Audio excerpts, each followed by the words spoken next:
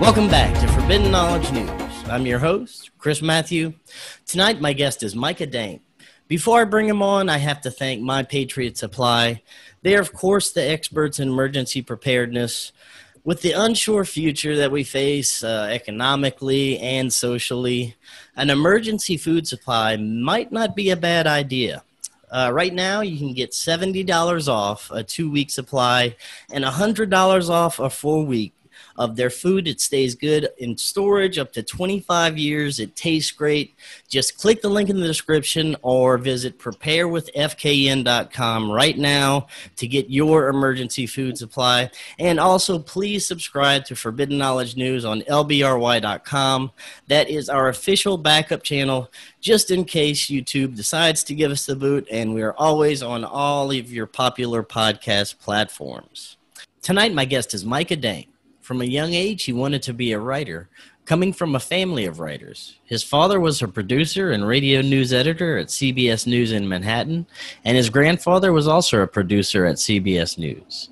Micah was an actor in high school and became interested in writing from his 12th grade English teacher, Russell Reed. From there, he majored in and earned a bachelor's degree in language, literature, and criticism.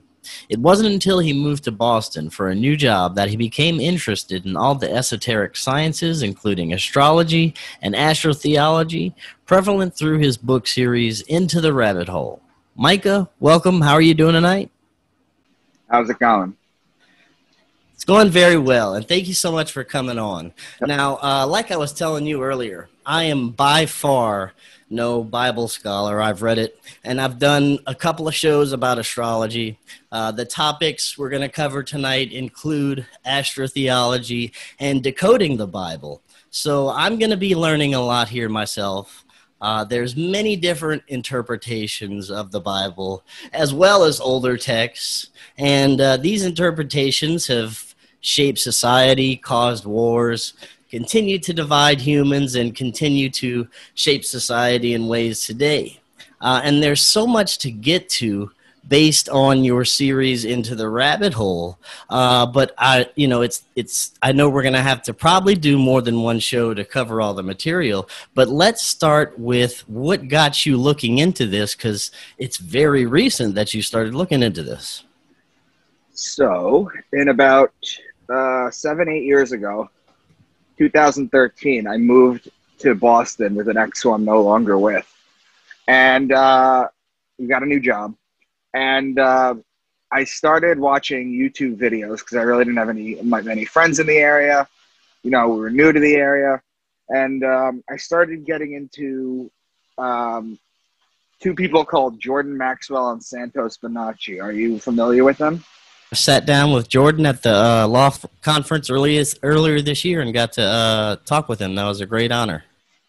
Oh, he's amazing. He made this video that I came across where he said that the disciples are talking to Jesus about where to meet them for Passover. And he says, go into town and you'll see a man with a water pitcher.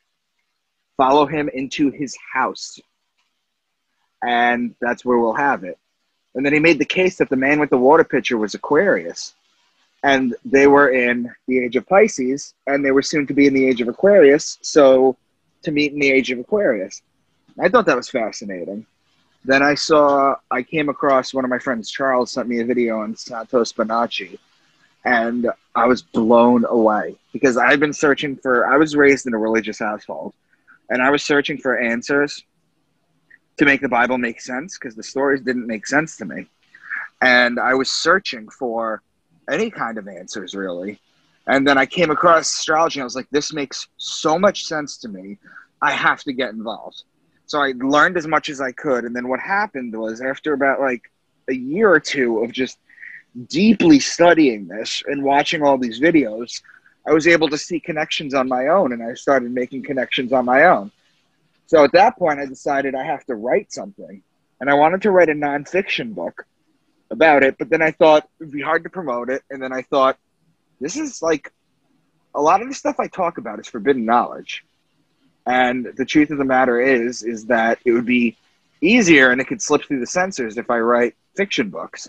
Right. So that's how I took it. So I wrote a 6-book series. Well, originally I wrote 1 book, and I showed it to my friends Will and John, and I said, what do you guys think? And they said, I've never read anything like this before, just with the conspiracies and the hidden knowledge, the Bible, decoding it, and the characters, the humor in it, and just the storyline. And they were like, you have to make a series out of it. So 1 turned into 3. And then I looked for an agent, a book agent, because you can't get anything done without a book agent. So I got, well, that's not true. You could self-publish, you could do things, but if you want to deal with the publisher, you need an agent. So I got an agent after about 1.5 years of querying them. And then it took me another 2-3 years to land a book deal. And when this book company, Speaking Volumes, that I have the book deal with, when they basically read the first book, or they saw the first thing, I went from a 3-book deal to a 6-book deal. Now, all 6 of my books are written, and I'm going to probably continue the series with the 7th, but my first 2 books are actually out. It's called Into the Rabbit Hole. The first one is Beneath the Veil. The second one is The Sacred Stones, which talk about the missing capstones of the pyramids. And the third one's coming out December 15th. They're all written, and they're coming out every 3 months. So in about 1.5 years, I'm going to have my whole series out there. That's amazing. That's awesome how you got that whole book deal to come out of what you've been working on, and it's been such a short amount of time. Thank you. I think a good place to start, though, is for those of my audience that aren't really familiar with astrotheology, and why would it be encoded into the Bible? Could you kind of break that down a little bit and explain to the audience kind of the basics? Sure. So basically, the plot of it, let's start like this. The Greeks and the Romans, they had stories about all these planets, Jupiter, Mars, the gods of war, the gods, right? They had their own stories about the planets and the stars and the battles and the lives they had and what they did, right? So this is basically just like a continuation of that. This is just placed in the Bible. And the Bible, from my point of view, is a hidden astrology book. And I'm going to give you guys the tools to decode it a little bit. I'm summing up 7 years of knowledge into 90 minutes. And I'm going to give you guys some tools so that you can start seeing it for yourselves. Sounds good. So some questions like, how was Jesus able to heal the blind? How did he walk on water? How did he turn water into wine? Why he had 12 disciples? Why he was betrayed with a kiss by Judas? Why he was dead for 3 days? Why his birthday is on December 25th? How he fed the masses with 2 fish? This is all astrology, and we're going to go through it. Now, I want to ask you before you get too far. This is all from New Testament. Is there the same type of astrology encoded into the Old Testament as well? Yes, I'm gonna get to some of the Old Testament, and I'm gonna get to the Book of Job too. And you're familiar with the 12 signs of the zodiac, right? Even if you don't know them. Okay, good. Yes. So basically, what I'd like to do is I'd like to go through the 12 signs and just give you a little explanation of what we're looking for. Okay. Sure. All right. So the first sign is Aquarius, which is represented by the man with the water pitcher, as I mentioned before. Okay. So basically, this goes back to Zeus. Okay. The story of Aquarius goes like this. Zeus was looking on Earth, and he saw a young boy about 14 years old or so that he wanted for himself. The boy wanted no part of him. So Zeus ended up having to talk to his father and ended up giving him a bunch of animals and stuff so that he could take his son up, because the man didn't want to anger the gods. But he got something out of it also. So this boy is up there, and he's serving them, and he's doing whatever the gods used to do. And he's serving them. You're familiar with ambrosia? Yes. Yes. Yeah, so the boy's serving them ambrosia out of a pitcher, or Zeus out of that. The boy gets mad one time. He's just fed up with being up there. So he pours the ambrosia over the side of heaven where the gods were. And it causes a flood. That's where the Greeks get their flood story from. And what happened was it caused a flood, and Zeus is furious. So what happens is he thinks about it for a while, and instead of punishing the boy, he decides to immortalize him as the constellation Aquarius, the man with the water pitcher. Okay? Gotcha. So that's Aquarius. Now, Pisces is the sign of two fish. Okay? Aries is the ram.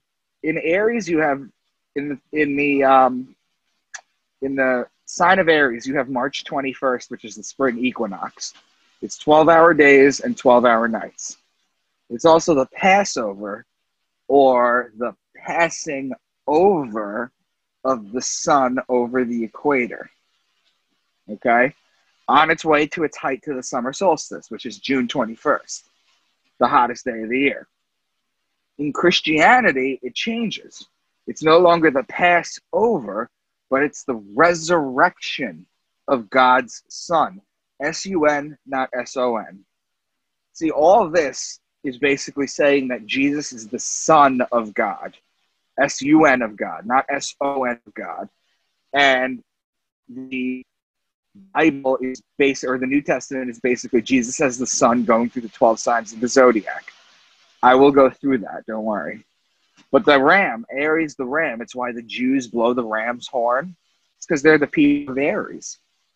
It's also why they smear the lamb's blood on the door so that the Egyptians wouldn't kill them, to be protected by God. So when you hear about like ram, lamb, or sheep, they're talking about Aries. Taurus is the next sign, which is the bull.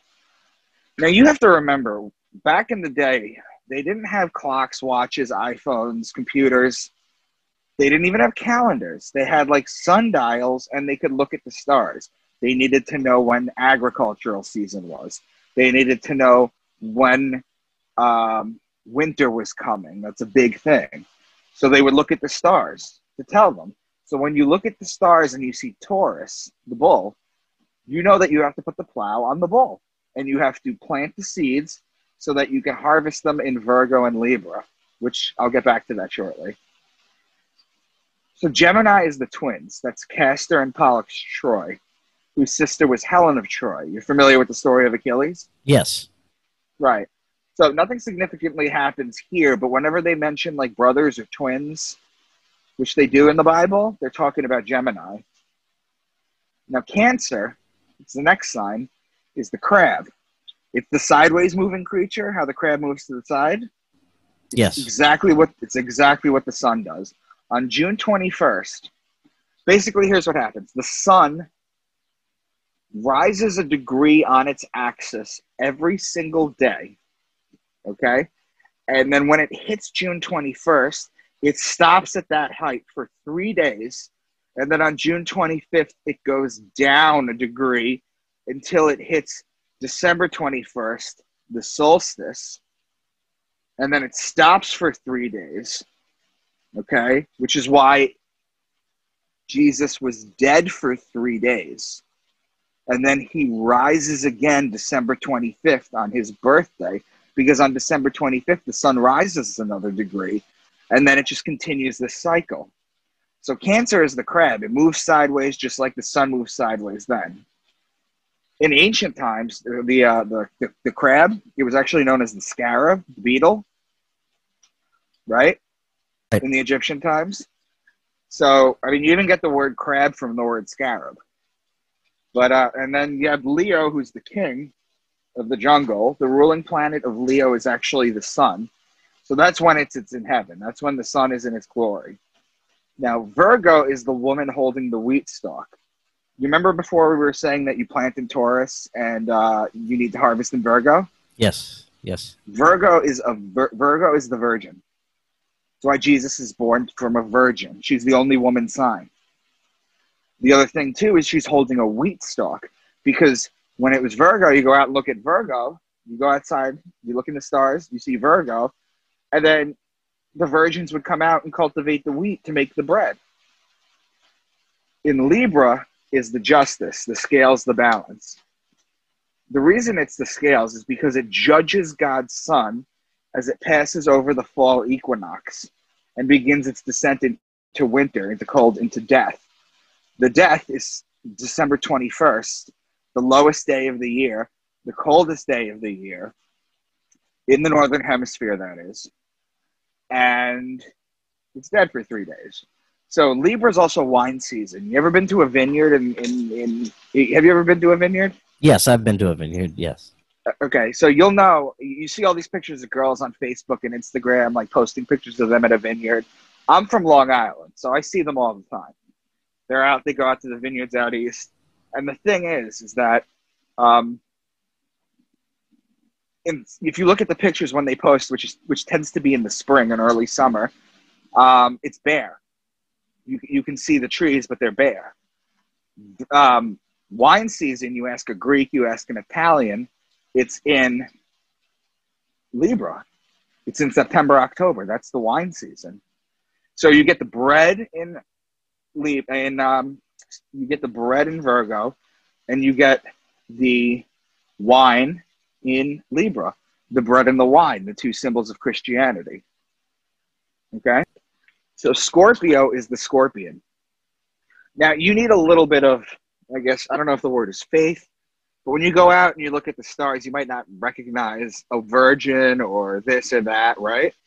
But the Scorpio actually looks like a scorpion, and he's the betrayer. When a scorpion bites you, it leaves an imprint in your hand, in your skin, I should say, that looks like two lips. That's where the mafia gets the phrase, the kiss of death, from. And it's also why Jesus was betrayed by Judas with a kiss. Okay? Because metaphorically, Judas is Scorpio and Jesus is the sun.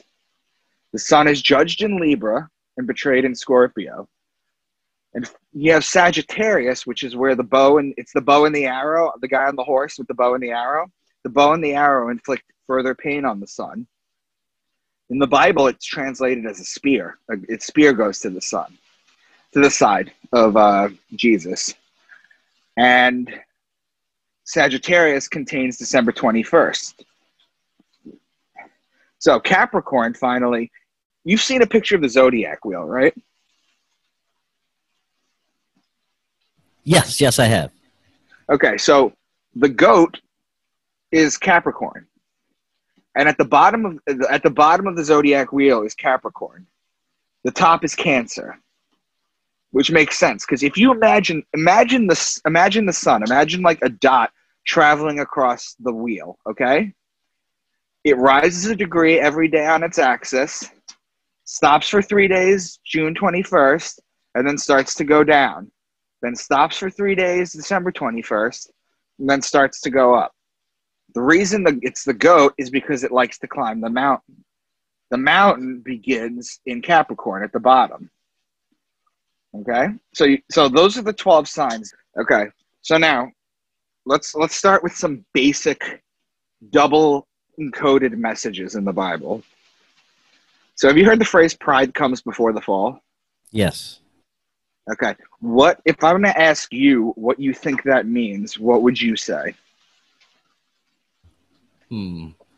I would say that if you're going to make a decision and your pride comes before any other, I guess, reason for your decision, that would be the precursor to your fall. That's what people usually say when I ask them.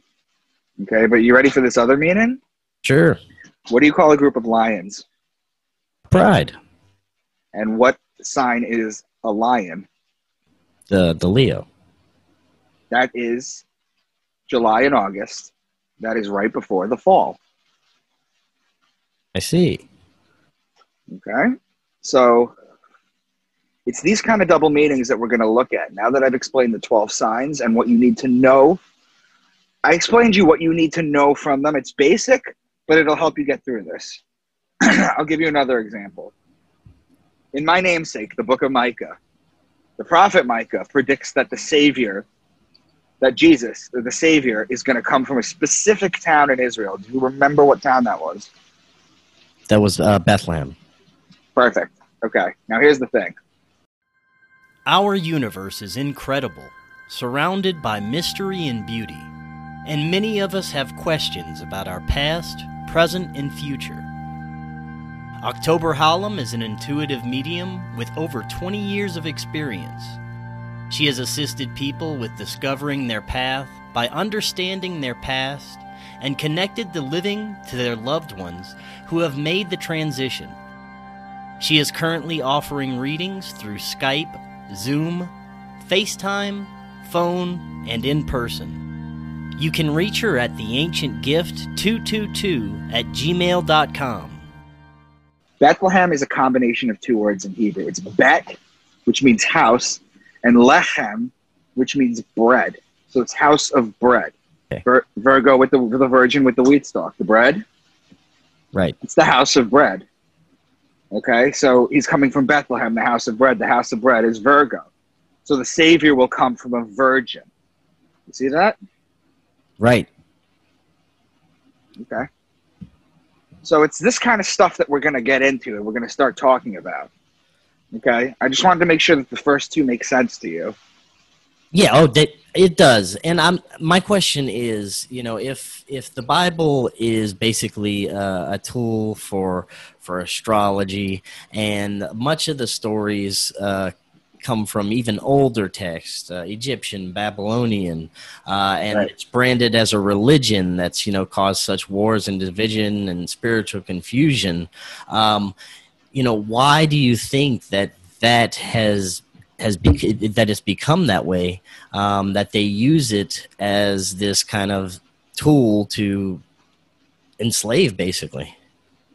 So just to be sure, your question is, why do they continue to push this as a literal book instead of reading the metaphoricals? Yes. Because it's control. It's population control.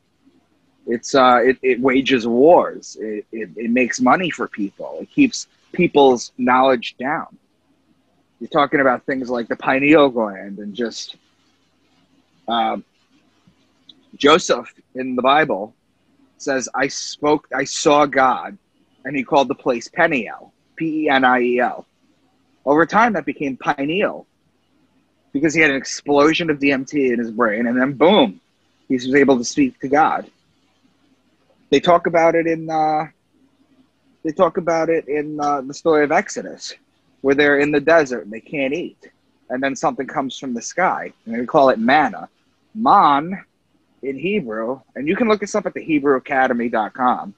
Man in Hebrew means what's this? What is it? And the way they described it, it was a small round thing. You'd eat it, you talk to God. You're talking about hallucinogenic mushrooms. Like, there's levels to this that they don't want you to know because it keeps people in line, and a lot of people don't seek out this knowledge behind it. And it kind of makes sense when you're talking about the whole mushroom thing. I don't want to steer off onto too much of a tangent, but it seems at some point humans, according to mainstream history, had a huge leap when it comes to their mental capacity. Even genetics, started farming and using mathematics at some point. Do you think that humanity, advanced on its own, or was there some kind of intervention possibly having to do with these mushrooms or these hallucinogenics, or was there always just some form of advanced humans that are much older than we could imagine? Well, it's a combination of things. You got to understand is that I think that human beings were tinkered with. If you look at the human DNA sequence, you look at chromosome 2. The second chromosome is 35% larger than the rest. And when you look at it under an electron microscope, you could see that it's clearly fused together. Okay, so there has been DNA tinkering. You've heard of the 12-strand theory? Yes. Yeah. We're going to activate another DNA strand, and we're going to raise our consciousness, the age of Aquarius, that whole thing. Yes, I've heard of that. Yeah. It's a combination. Hallucinogens are the problem with them is not that they make you go crazy. The problem with them is that it resets your brain so that you can no longer accept dogma because you've seen things that you can't explain. And they're so crucial to our development and to our evolution. Okay, well, I didn't mean to interrupt your flow there where you were Not at all. in your So presentation. let's go into something else. So you're familiar with all the, I'm going to go through the nicknames or the names for Jesus within the Bible. And I'm going to show you how they're just referring to the zodiac. Okay. He's known as the scapegoat of Israel. I'm just going to go sign by sign. Not all of them, but I'll just show you enough. He's called the scapegoat of Israel. That's the goat in Capricorn. Okay. He's the son of man. The man sign is Aquarius. Okay, still with me? Yep. He's the fisherman of men. That's Pisces, the two fish. It's also why the Son of God could feed the masses with the two fish. At one point, Jesus has a couple loaves of bread and he has two fish and he feeds everyone. Well, the two fish are Pisces. He's known as the Lamb of God or the Ram in Aries. He's called the strong bull or the bull in Taurus. Remember how I told you he was the crab used to be the beetle, the scarab? Yes. St. Augustine called him my own good beetle. He's also in Leo, the lion. He's known as the Lion of Judah. The lady holding the wheat stalk, Virgo, he's born of a virgin. He's also called, again, the wheat stalk. He's called the bread of life. In Libra, the scales of justice, he's known as the just one. He's betrayed in Scorpio by the kiss. He dies in Sagittarius. And it's also why he's worshipped on the sun day. See, the Jews, the Jewish, the Old Testament goes back to Saturn worship. That's why they worship on the Saturn day or the Saturday. But the Christians, because he's the sun and it's sun worship, he's worshipped on the sun day. You see how that works? I see. Okay. So that's where we start to get into many of the differences between the Old and New Testament astrotheology is the Saturn worship. Right. So there was something, you're familiar with the Council of Nicaea, right? Yes. Yes. 325, Constantine baptized on his deathbed. Well, actually, there's some issues with whether he was baptized on his deathbed or whether he made Christianity his own on purpose. But basically, that was the year 325. That was the year they decided Christianity. And Christianity, the way that you know it now, as a literal belief system, was made. Prior to 325, this is the original Christians, they were known as Helionostics, which is knowers of the sun, if you break that word down. Yes. They were sun worshippers. In fact, Constantine's own nephew, Julian the Apostate, in the year, I don't remember the year, but he tried to bring them back to sun worship. He ended up dying in a battlefield for what we call friendly fire. He was shot in the back with an arrow. Whether it was on purpose or not, no one knows. But his own nephew, they knew this. Now, rewind the clocks back about 225 years to 100 AD. They had something called the Senate at Jamnia, or the Council at Jamnia. And this was done in Israel. And what it was by the year 100 AD, the Old Testament had not been canonized yet. Okay, so basically, all the books were not in order. It was not official for the Old Testament. Now, 30 years prior to that, one of the Gospels, Mark is the oldest one by 20, 30 years. So I think, I'm pretty sure. Mark comes out 70 AD. Now, this Jewish council is trying to decide whether or not to include the book of Mark into the Old Testament. Could you imagine if there was no split between the Old Testament and the New Testament and it just continued as one testament, how different the world would look? I also had, when you look back at the Old Testament and the difference between the, Yahweh God character and the God of the New Testament, how seemed much more different, much more vengeance, a more malevolent type of God than we see in the New Testament. What do you Right. attribute that to? So it had to be done that way because nobody would believe it had to bring peace on earth. It basically, if you're writing the Bible and you have hundreds of writers over thousands of years that are writing these deeply encoded books, but that also, like, you can read the Bible as from start to finish as a literal translation, and then you can read it as a metaphysical translation,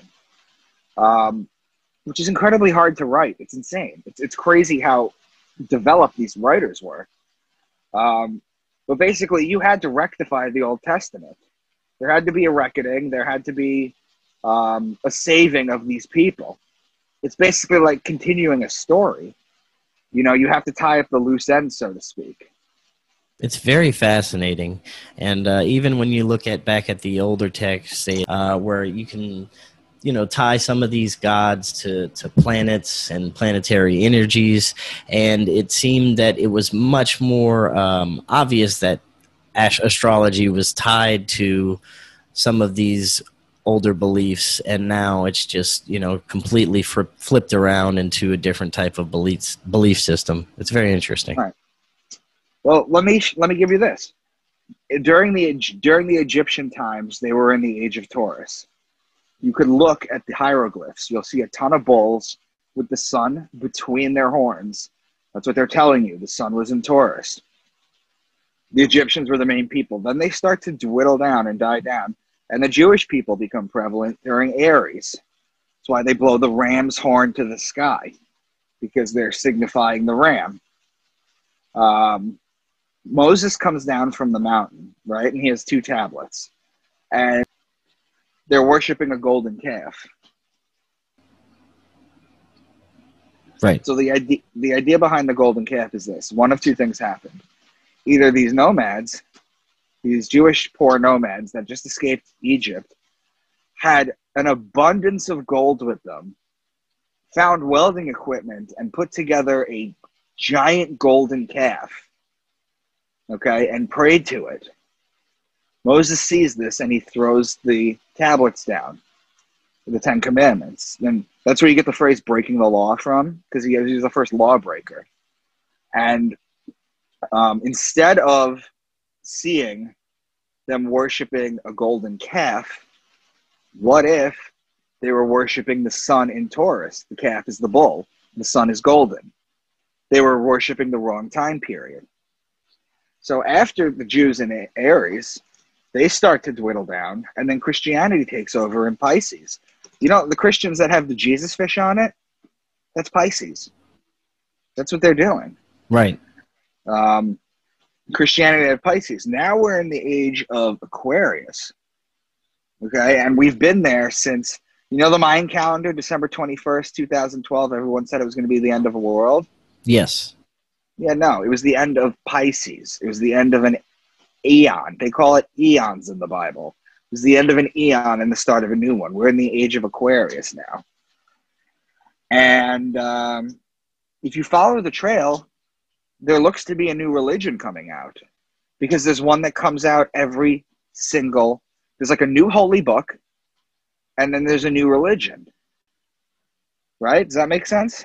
It does. And you can see how throughout our history that it's kind of shifted as far as religions go, from the pagan to the Christianity to, it seems like we're going to this more of technological worship even. Yes, that's nowadays. Exactly where I'm going with, because it would be hard nowadays with how we're so interconnected and everyone's talking at each other and then news travels immediately. It would be hard to start and pillage for a new religion. Right? So I do believe that the new religion is going to be technology, merging with technology. Yeah, it definitely does appear to be going that way. And it is also fascinating how astrology definitely appears to be able to tell the story of history even before it happens, as it happens. it links to everything. It seems like the energies from the planets and the cosmos can actually be linked to any event that occurs on our planet, as well as numerology. I've seen some fascinating things that you can link together with numerology as well. Right. Well, I'll give it to you this one. Astrology is the oldest religion on the planet, bar none. You familiar with the Lascaux Caves? I have heard of the Lascaux Caves. I'm not really sure about They what. found these caves in the mountains in France. Okay? They found these caves where they went in there, and then they found all these etchings of bulls, of rams, of fish, and all this, and they didn't know what to make of it. They just thought it was early, 40,000 years ago. That's how long ago this was. Okay, you familiar with the Emerald Tablets of Thoth? Yes. That's 28,000 years ago. We're talking 40,000 years ago, and what they found was they've done computer simulations since then, because now we have the technology for what I'm about to tell you that we do. What they did was they rewound the clock back as long as the carbon dating was. I think it was like 38.5 or 40,000 years, something to that effect. And what they found was when they printed it out, they were able to superimpose the sky from when it was back then, because they computer simulated it, and they placed it on the Lascaux Caves, and they found that it matched up perfectly. Wow, that's very cool. Right. And you're familiar with Göbekli Tepe, right? Yes. Göbekli Tepe? Yeah. Same thing. They found it in Turkey. It's 11,500 years old. They found a section of it that they used for stargazing, for astronomy, for astrology. They found a section of that. That's, now, mind you, these texts now, you know, the the religious texts only say they're about 6,000 years old. This is nearly 12,000 years ago. And also, have you heard of the Antikythera mechanism? No, what is that? It's a thing that they found in a Greek ship that had sunk. And they couldn't figure out what it was. And it turned out to be a very evolved computer that used to track the stars and the sky for ship navigation. So they had that. It's even crazier. Okay, so the Sphinx, for example. The Sphinx is interesting because you look at the back of the Sphinx, and it has water erosion on it. Okay, because you can tell the difference between sand erosion and water erosion, right? Right. Yeah, definitely. Right. You should be able to do that. So basically what they found was there had to have been water erosion. And the last time there was water in that area was 12,500 years ago, during the last ice age, when it was melting and just water poured. Okay? Now, the interesting thing too about that is that if you look at the Sphinx, which is a Leo, which is a lion, 12,500 years ago, when I'm suggesting, and other people are suggesting, that the Sphinx was made, if you look at the Sphinx where it's facing the age of Leo. 12,500 years ago was the age of Leo. Okay, we're in Aquarius. That was Leo. But the Sphinx was facing the constellation Leo. They did this on purpose. Astrology was everywhere. That's amazing. Now, a big part of your Into the Rabbit Hole series, you mentioned the pyramid capstones and some of the mysteries surrounding that. Could you please talk about that a little bit? Okay, so without giving away my story, because again, remember, I wrote fiction, so I took some fictional liberties with it. Right. Right, okay. So without giving away anything, what I can tell you is that the capstones of the pyramids were energy portals. They were energy portals. They had technology back then that you couldn't even begin to understand, that we're barely starting to figure out right now. Did you know the tuning fork was only a couple hundred years old, but there's hieroglyphs and there's pictures and carvings of them with tuning forks. And the interesting thing about a tuning fork is that if you get the right size tuning fork and you get the right base and the right legs to it, and you put it on a limestone, and when you smack the tuning fork, if you have the right tuning fork, and it's got to be a big tuning fork too, by the way, but they can create them that it matches the vibration of the limestone, and then what it does is it just cuts through it like butter. So you've seen those round, perfect holes, and they're like, how the hell did they do that? Right. Yeah, that's what they did. It's called acoustic tunneling. So they had that. They also had what's called acoustic levitation, which you can Google. They're literally starting to figure out how to do it right now. You Google acoustic levitation rock on YouTube. I know YouTube is down right now, but if you YouTube it, you'll see sound waves just pick a rock up. And they used to throw these things like Tinker Toys. That's what made the pyramids. They were able to acoustically levitate it like it was nothing. They manipulated the gravity. It was insane. When you look at some of those ancient advanced technologies that could have been possible, and if they are, somehow intertwined into and encoded into some of these old texts that they eventually became the Bible, of course they wouldn't want us to know about some of these things because it would change the whole, modern medical industry, energy, the whole world would be changed for better.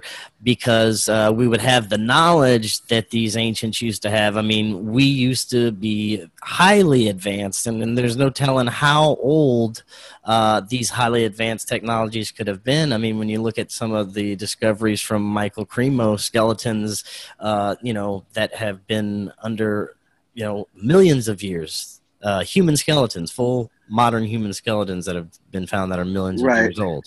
I mean, we don't know how far back and how advanced we could have possibly been. No, we have no clue. And the idea behind religious texts to be taken literally is just to keep you dumb, I believe. There's all this beautiful esoteric science in here. And this is how you activate your pineal gland, and this is how you get to see God. And instead, you're fighting. The three major religions are fighting with each other about, it's not even about whose God is wrong, because they all believe in the same God. They don't believe in the same messenger. Yeah, and it was all, I believe it all was a form of science that, eventually became magical practices that eventually became evil, and then, hidden amongst only the most elite secret societies. And it's just, technology and science that we just haven't understood yet, but we're getting there again. Right. Like, you're familiar with like string theory and M theory, right? Yes. Okay. So the smallest tiny strings that vibrate and how they vibrate constitutes what it's going to be, look, smell, feel, taste, the whole thing. But if you read the Quantum Hermetica, or you look at Hermes' original principles, his third principle is the principle of vibration. He says everything moves, nothing is stationary, everything vibrates. So quantum theory right now, as far as it goes, is only now rediscovering a Hermetic principle from thousands and thousands of years ago. Now, do you think that we discovered this knowledge on our own, or do you think that there was interventions? Some believe spiritual interventions, some believe extraterrestrial interventions to kind of help guide us along the way. Do you have any thoughts on that? Obviously, I can't prove it one way or another, but I can tell you this much, is that, I'm just going through astrology, and it's like the constant theme through everything 40,000, 50,000 years ago. They knew the same signs. How did they know the same signs? How did they know that was important? How did they know what the signs looked like? How could you tell the two fish? Like Gemini, the twins look like twins. Scorpio looks like Scorpio. Leo kind of looks like Leo. But how could you tell other signs what they looked like, And then how could that translate? Of course we were told this information. We were brought this down. We were brought down this information. I don't know from where. I don't know from whom. But at some point, people found out this is the most important thing you need to know. Right. and that has permeated throughout societies, and it's even made it to the basis of our texts. I'll give you another example of it, okay? Sure. 2 examples, I should say. So Neil deGrasse Tyson, okay, who's one of the stalwarts, said that nothing special happens on New Year's Eve. But, which makes sense, I guess, because if you think about it, New Year's Eve should be on either a solstice or an equinox like it is for the other religions, right? So why is it December 31st? You look into the sky, you come outside at midnight to like bang pots or have a cigarette or whatever, and you look into the sky straight up as high as you can look, and there's Sirius, our dog star, at its highest point. And then straight down you follow a line and it's you on Earth, and it's Earth. And then straight down you follow another line and it's the sun. And it works that way for anyone all over the globe. So basically that's the only time that aligns. And that's why they're doing the ball drop thing. Exactly. Gotcha. It's all there. You just have to know what you're looking at. You see what I'm saying? I'll give you another example. So, you know Lucifer, right? Yes. So the Bible tells you Lucifer is evil, this and that, you know, or whatever. He's known as the morning star. Do you know who the morning star is? It'd be Venus. Exactly. But do you know what Venus is? Aside from a planet in our solar system, No, I should have rephrased that a little bit better. Venus is the planet that announces the arrival of God's son. Okay. Okay, because what happens is, you know, like that part in the morning, like when the sun's not up, so you can't see it, but like its light is projecting, so you can kind of see some stuff in the horizon. Yes. Okay, so when you're at that stage of the morning, and you look straight out into the sky, you'll see a bright light, a beaming bright light, and that's Venus. Venus is there every day to announce it. Okay, Lucifer has his pentagram. Okay, and the pentagram, which is funny, is because if you take Venus and you take Earth and you follow them around the sun together for 1 full year, they come close to touching 5 times out of that year. Okay, that 5 times they touch, if you cross through them, you get a pentagram. That's Lucifer's pentagram. It's just Venus. Okay, he's also known as the light bearer. He's right there in Genesis 1. Lucifer isn't talked about in the Bible, but Lucifer in Genesis, he's right there. God says, "Let there be light." But Lucifer's the light bearer. How are you going to have light without the light bearer? Right. So he's teased right at the beginning of Genesis. He's also known as the bright morning star. But at the end of the book of John, I think it's John 22:16, Jesus says, "I am the bright morning star." Lucifer is the morning star. It's all solar worship. You see what I'm saying? It's all hidden information.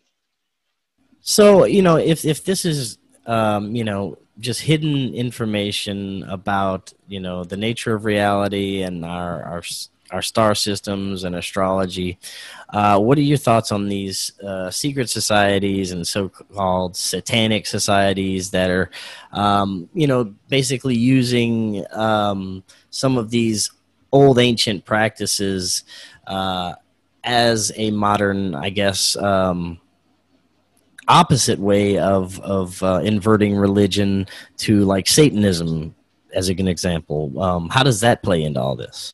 So in my 6th book, I deconstruct Satanism and Luciferianism. It's not what people think it is, or what everyday people would think it is. It's not. It's been perverted. The ruling class, the elites, they do satanic rituals. Yes, they pray to Satan. But the origin of this story, you ever see pictures of Baphomet or Yes. or Jesus or anybody with the 2 fingers held up? Yes. Do you know what that is? Go ahead and tell us. That's an ancient Kemetic, and Kemetic comes from Kemet, which is Egyptian. It's an ancient Kemet peace sign. Okay, you know the fingers, John Lennon, the 2 Right. fingers peace signs Yes. separated? Okay, that's actually a British war sign. Okay, so what they do is they take something and they switch it and they pervert it. You want to know where the swastika comes from? Isn't that a symbol for the sun? No, it's the Big Dipper. It's the I Big see. Dipper as shown at all four nodule points, the solstices and the equinox. If you club them together for how they look, that's what it looks like. I mean, like, for instance, the Pope's mitre that he wears, you know, that headdress? Yes. That comes from Mithra. Mitre comes from Mithra, which comes from Dagon, which were fish gods, competing religions at the time, or a little bit before, I should say. The mitre, if you take it off the Pope's head and you turn it sideways, looks like a fish's head, because it was Pisces worship. It was fish god worship. See, everything is borrowed. Everything is astrology, and everything is borrowed. Now, you mentioned earlier that we are headed into this age of Aquarius. And when you look back at all the different ages that were associated with the zodiac, it's very compelling to see the way the society was, the rise and falls of civilizations along the ages. And it seems that we are at a very critical point right now for what direction society could go. According to, the age of Aquarius and where we're going, what do you see as far as, on an astrotheological level, where we're headed? Unless we can get this information back out, most people are so indebted into their belief systems that they're not willing to seek out the wisdom outside of it. Now, I'm not trying to convert anybody, okay? If you're a Christian and you're happy with your belief, that's fine. The people I speak to are people who don't know what to believe and are looking for something that makes sense. I'm just telling them what made sense to me. That's all I'm doing. But as far as what's going to happen, you have to get the information out there. You have to spread it like wildfire. And the truth of the matter is that what can you really do? Like, you could see a breakdown of civilization in the United States right now between, and I don't want to go into politics because I don't talk politics, Right. between what's going on with that right now, between the coronavirus, between technology, between being censored. You could see all these cogs moving, but the truth of the matter is that the elites know that they can't win. They can't win this. They're destined to fail, and that's why they're getting desperate. Now, say people, that start to see through this and then they want to learn more about the real meaning behind the Bible and these older texts and astrology. What's the first thing that they should start looking at it, and how, if we integrate this into our everyday lives, what would you say some of the benefits that we could see? To me, believing that the Bible is a encoded astrology book and discovering new ways of it just teaches me more about the seasons. It teaches me more about everything. It teaches me how to be a better writer, because they basically wrote a story within a story. And these metaphors are deep that you have to unpack. I'm going to go through one real quick with you in a little bit. But basically, I would say get my books. You can Google me. I have other lectures that I've done. Just Google me. Look up Jordan Maxwell. Look up Santos Bonacci. Read my books. My books are entertaining too, but there's a lot of information. I don't just talk about astrology in my books. I talk about information that's suppressed from people that you're not supposed to know. And I would suggest to start with that. Now, if we could, I'd like to talk a little bit about some of the possible other ancient technologies that were being used and integrated, during these times, possibly pre-flood, where we could have had extremely advanced civilizations. You talked about how, frequency and sound was really used to move massive objects, that we had these amazing boring tools. What else do you think that we were looking at as far as it comes to advanced civilizations? Well, we had crystal technology. Have you heard of Edgar Casey? I'm sorry, Ed, you were breaking up. Have I heard about what? Edgar Casey? Oh, yes, of course. Okay. And do you remember what he said? Are you familiar with his talk about Atlantis? Yes. Do you remember what he said happened to Atlantis? He said that it basically they destroyed itself and it's sank. Right, but do you remember how? It was in a very advanced technology, and I do recall crystals being involved. Yes, exactly. It was crystal technology. Okay, it was crystal technology. He said that Atlantis overcharged their crystals and they exploded. We have crystal technology now. You can Google. Excuse me. You can Google.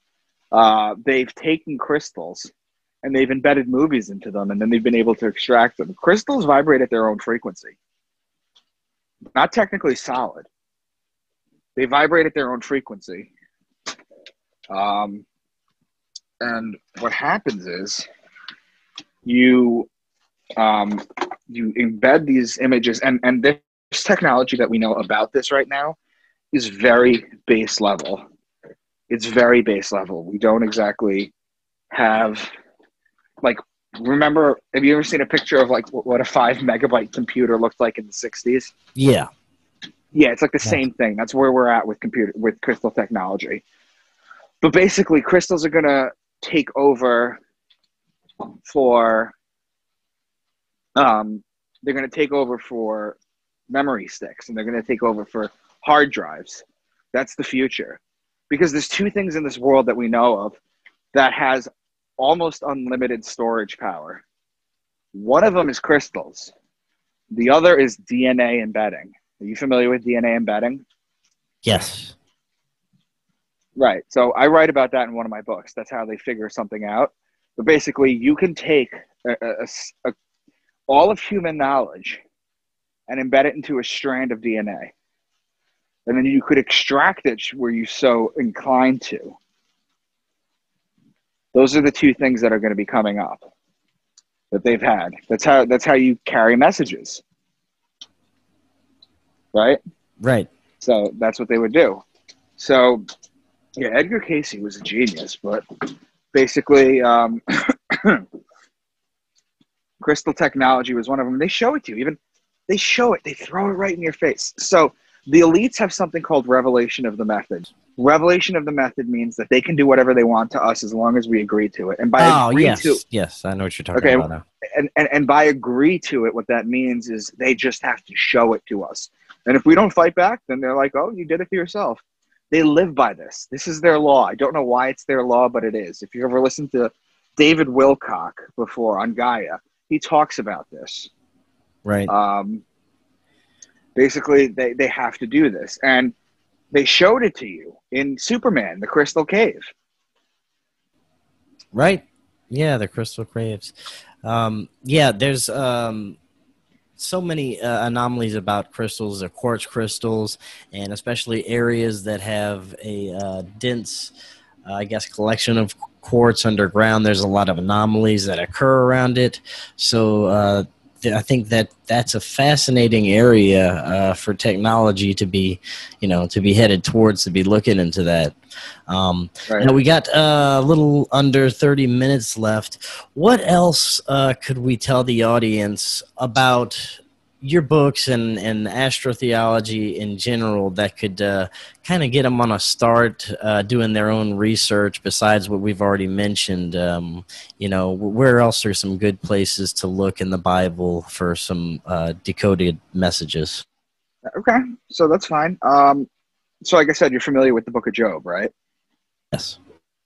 Okay, so Job was basically this guy who was given all this stuff, and he was doing very well for himself. He was a God-loving man. And then Satan comes to him and says, I bet if he lost everything, he would denounce you. So they make a bet. And then one by one, Job's things start going away. And he starts wailing. He never denies God, but he starts wailing. Then eventually God responds to him. Okay? So what I'm going to read to you is God's response to him. You ready? Oh, yeah. Okay. So the first three things are very obvious, but I'm going to explain them anyway. In Job 38:32, he says, can you lead? And again, I'm going to go line by line through this. This is God's entire response. I'm not cherry picking something. I'm not reading them out of context. I'm literally going line for line, okay? All right. So Job says, can you lead forth the Mazzaroth? Not Job. God says, can you lead forth the Mazzaroth? That's his first thing to Job. Now, the Mazzaroth is literally the zodiac. You can translate that itself. Over time, Mazzaroth becomes Mazalot. And then today, in Judaism, it's Mazel Tov, which means good fortune from the stars. So the Lord's challenge to Job. He says, can you bind the chains of the Pleiades? Can you loosen Orion's belt? Those two are pretty obvious, right? Yeah. Can you bring forth the constellation in their seasons or lead out the bears with its cubs? The constellations are the zodiac above.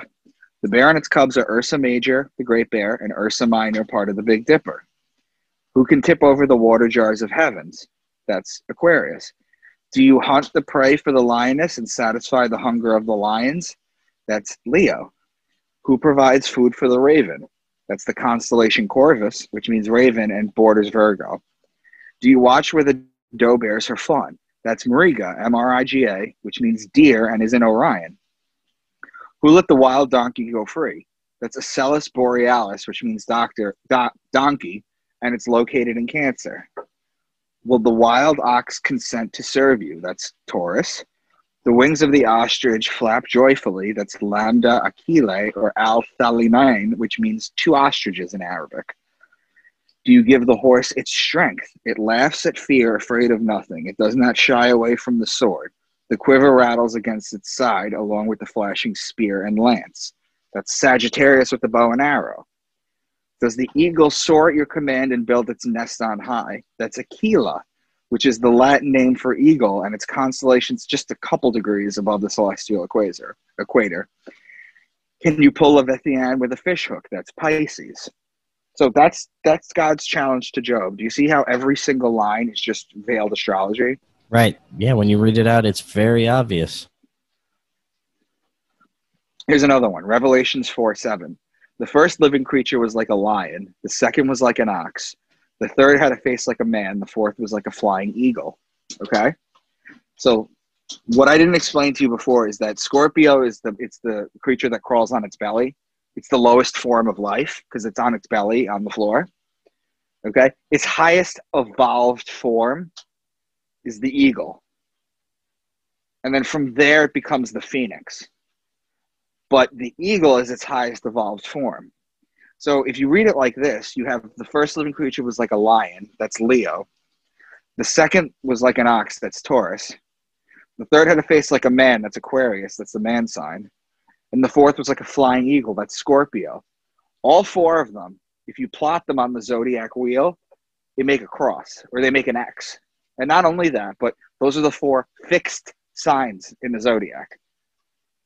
One of the most fascinating books to me, even growing up as a kid, was the Book of Revelation. I'm wondering if you could, if there's any profound decodings that you could give us from the Book of Revelation, because it is, it does seem to be, being mentioned a lot these days. The words apocalypse comes up a lot these days. So what are your thoughts on that? I'm going to give you one right now. Hold on one second.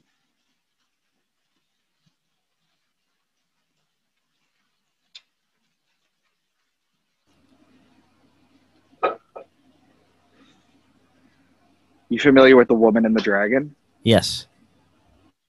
Okay, good. A great sign appeared in heaven. A woman clothed with the sun, with the moon under her feet. She was pregnant and cried out in pain as she was about to give birth. Then another sign appeared in heaven, an enormous red dragon. Its tail swept a third of the stars out of the sky and flung them to earth. Okay? So the great sign appeared in heaven, a woman clothed with the sun. That's Virgo. That's the sun in Virgo. With the moon under her feet. If the sun's in Virgo, the moon is directly under her. Right? Right. Then another sign appeared in heaven, an enormous red dragon. Dragon, the constellation Draco, which is the dragon. Okay? Its tail starts in Aries. Its tail swept a third of the stars out of the sky.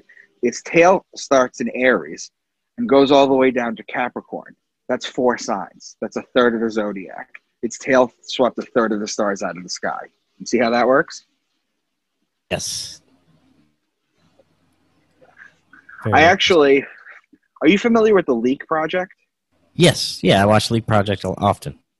Okay, I've been on it 4 times. And I did the Book of Enoch on it. I've done the Book of Revelation on it.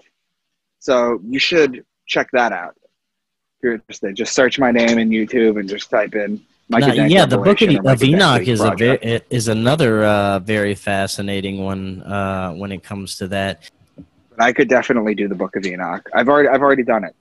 I've already done it. So I will do it for you though. Maybe we can go through the whole thing. Oh yeah. But here's where it gets good. So I've just given you guys a ton of examples of astrology in the Bible, right? Crystal clear in my mind, right? Yes, there was plenty of examples, and I can definitely see the correlations, and it's a very compelling argument that it's an astrology guide. Although I do have just this gut feeling that there's also this other aspect to it, a more occult aspect with other cryptic messages, but that's just me. I'm no Bible scholar, and I don't my forte is astrotheology. That's what I do. That's what I write about. That's what I talk about. But the Bible, it's 3 things. It's the tarot. Okay, it's the tarot. It's alchemy, and it's astrotheology. That's the 3 basic things behind the Bible. And I suggest your listeners listen to, not to turn them away from me, but if they want to learn more about this kind of stuff, listen to Jordan Maxwell, because he really goes into this. I made, would you say, like a somewhat compelling argument? Yes, definitely. And I do encourage people that would like to find out more information to check out your books. And if you could, you said you have a 6-book deal, right? Yeah. What are going to be the other books going to be, about? So the main plot of book 1 is MK Ultra. The main plot of book 2 is the capstones. The main plot of book 3 is a communication device, and the pyramids, and the Sphinx. Book 4 is about a virus that causes people to kill themselves, and they have to figure out how to stop it. Book 5 is about Antarctica, and it's also about the Lost Library of Alexandria. And book 6 is about Luciferianism, Satanism, what it truly is. But I wanted to read this for you real quick. You were asking who keeps this information hidden from us? Yes. Are you familiar with the Roman Catholic catechisms? Yes. Catechism 2116. All forms of divination are to be rejected, recourse to Satan or demons, conjuring up the dead, or other practices falsely supposed to unveil the future, consulting horoscopes, astrology, palm reading, interpretation of omens and lots, the phenomena of clairvoyance, and recourse to mediums, all conceal a desire for power over time, history, and in the last analysis, other human beings, as well as a wish to conciliate hidden powers. They contradict the honor, respect, and loving fear that we owe to God alone. It's right there. The Catholic Church is saying, they're telling you astrology is bullshit. Now, all that being said, would you say that when it comes to a spiritual look at all of this, that there is a source of all, and that there are possibly etheric beings that some may have called gods, some may have called angels, that have interacted with humans and possibly shared information and been with humans since the beginning of history. I believe you can contact them directly when you do things like DMT or shrooms, or you do hallucinogens. I believe you can contact them directly. Very interesting. Now, could you maybe expand on that a little bit? I know I've heard plenty of people talking about, through DMT and mushrooms, they've had divine experience where they've contacted the gods. But do you think that these were actual, besides using DMT and these other substances, that the ancients had open communication with some of these entities? I think that's what the pyramids were initially. You see them all over the world. Why? I believe it was the pyramids. And also, as far as like DMT goes and other hallucinogens, how have so many people seen those elves? You familiar? You heard about the elves, the gnomes? The machine elves, yes. The machine elves. How have so many people see the same thing on a biochemical trip? It opens up your pineal gland. Now, the Buddhist monks do it, and sometimes they get a small glimpse. People here cheat it with ayahuasca, this, that, and the other thing. I would never do ayahuasca. I heard it's an amazing trip, but I also heard that you're basically puking the whole time, and that doesn't sound fun for me. Right. Yeah. So that's not for me. But yeah, no, I do believe it. I do believe if God is infinite and God is everything, then you can't be separate from him. It's just an illusion. Quantum physics, space-time. Have you heard of entanglement? Yes. One molecule on the other side of the known universe can react with the molecule here at the exact split second. Space and time is an illusion. And as you learn more, you begin... The best way I can explain it is when you really research the kind of stuff that I do, when you really go into it and you listen to those two guys that I told you about before, the thing that happens is you start to feel like your dreams are more real than your reality. I don't know if you've ever felt that before. I have, yes. I have at times. It's almost like these laws that we're bound to on Earth are so fragile. I don't know how else to explain it, but I felt dreams have been more real than this. I'm just interested in the information. To be honest, I just want to share it with as many people as I can. Definitely, and it is fascinating information. And before you head out for the night, if people are interested in finding out more about you and your books, getting a copy, what is the best way that they can do so? So go to Amazon.com, and you can go to Amazon.com in any country because my books are sold worldwide. Amazon.com, your local one, you can buy them. You can Google me. All my lectures should be online. I'm on Twitter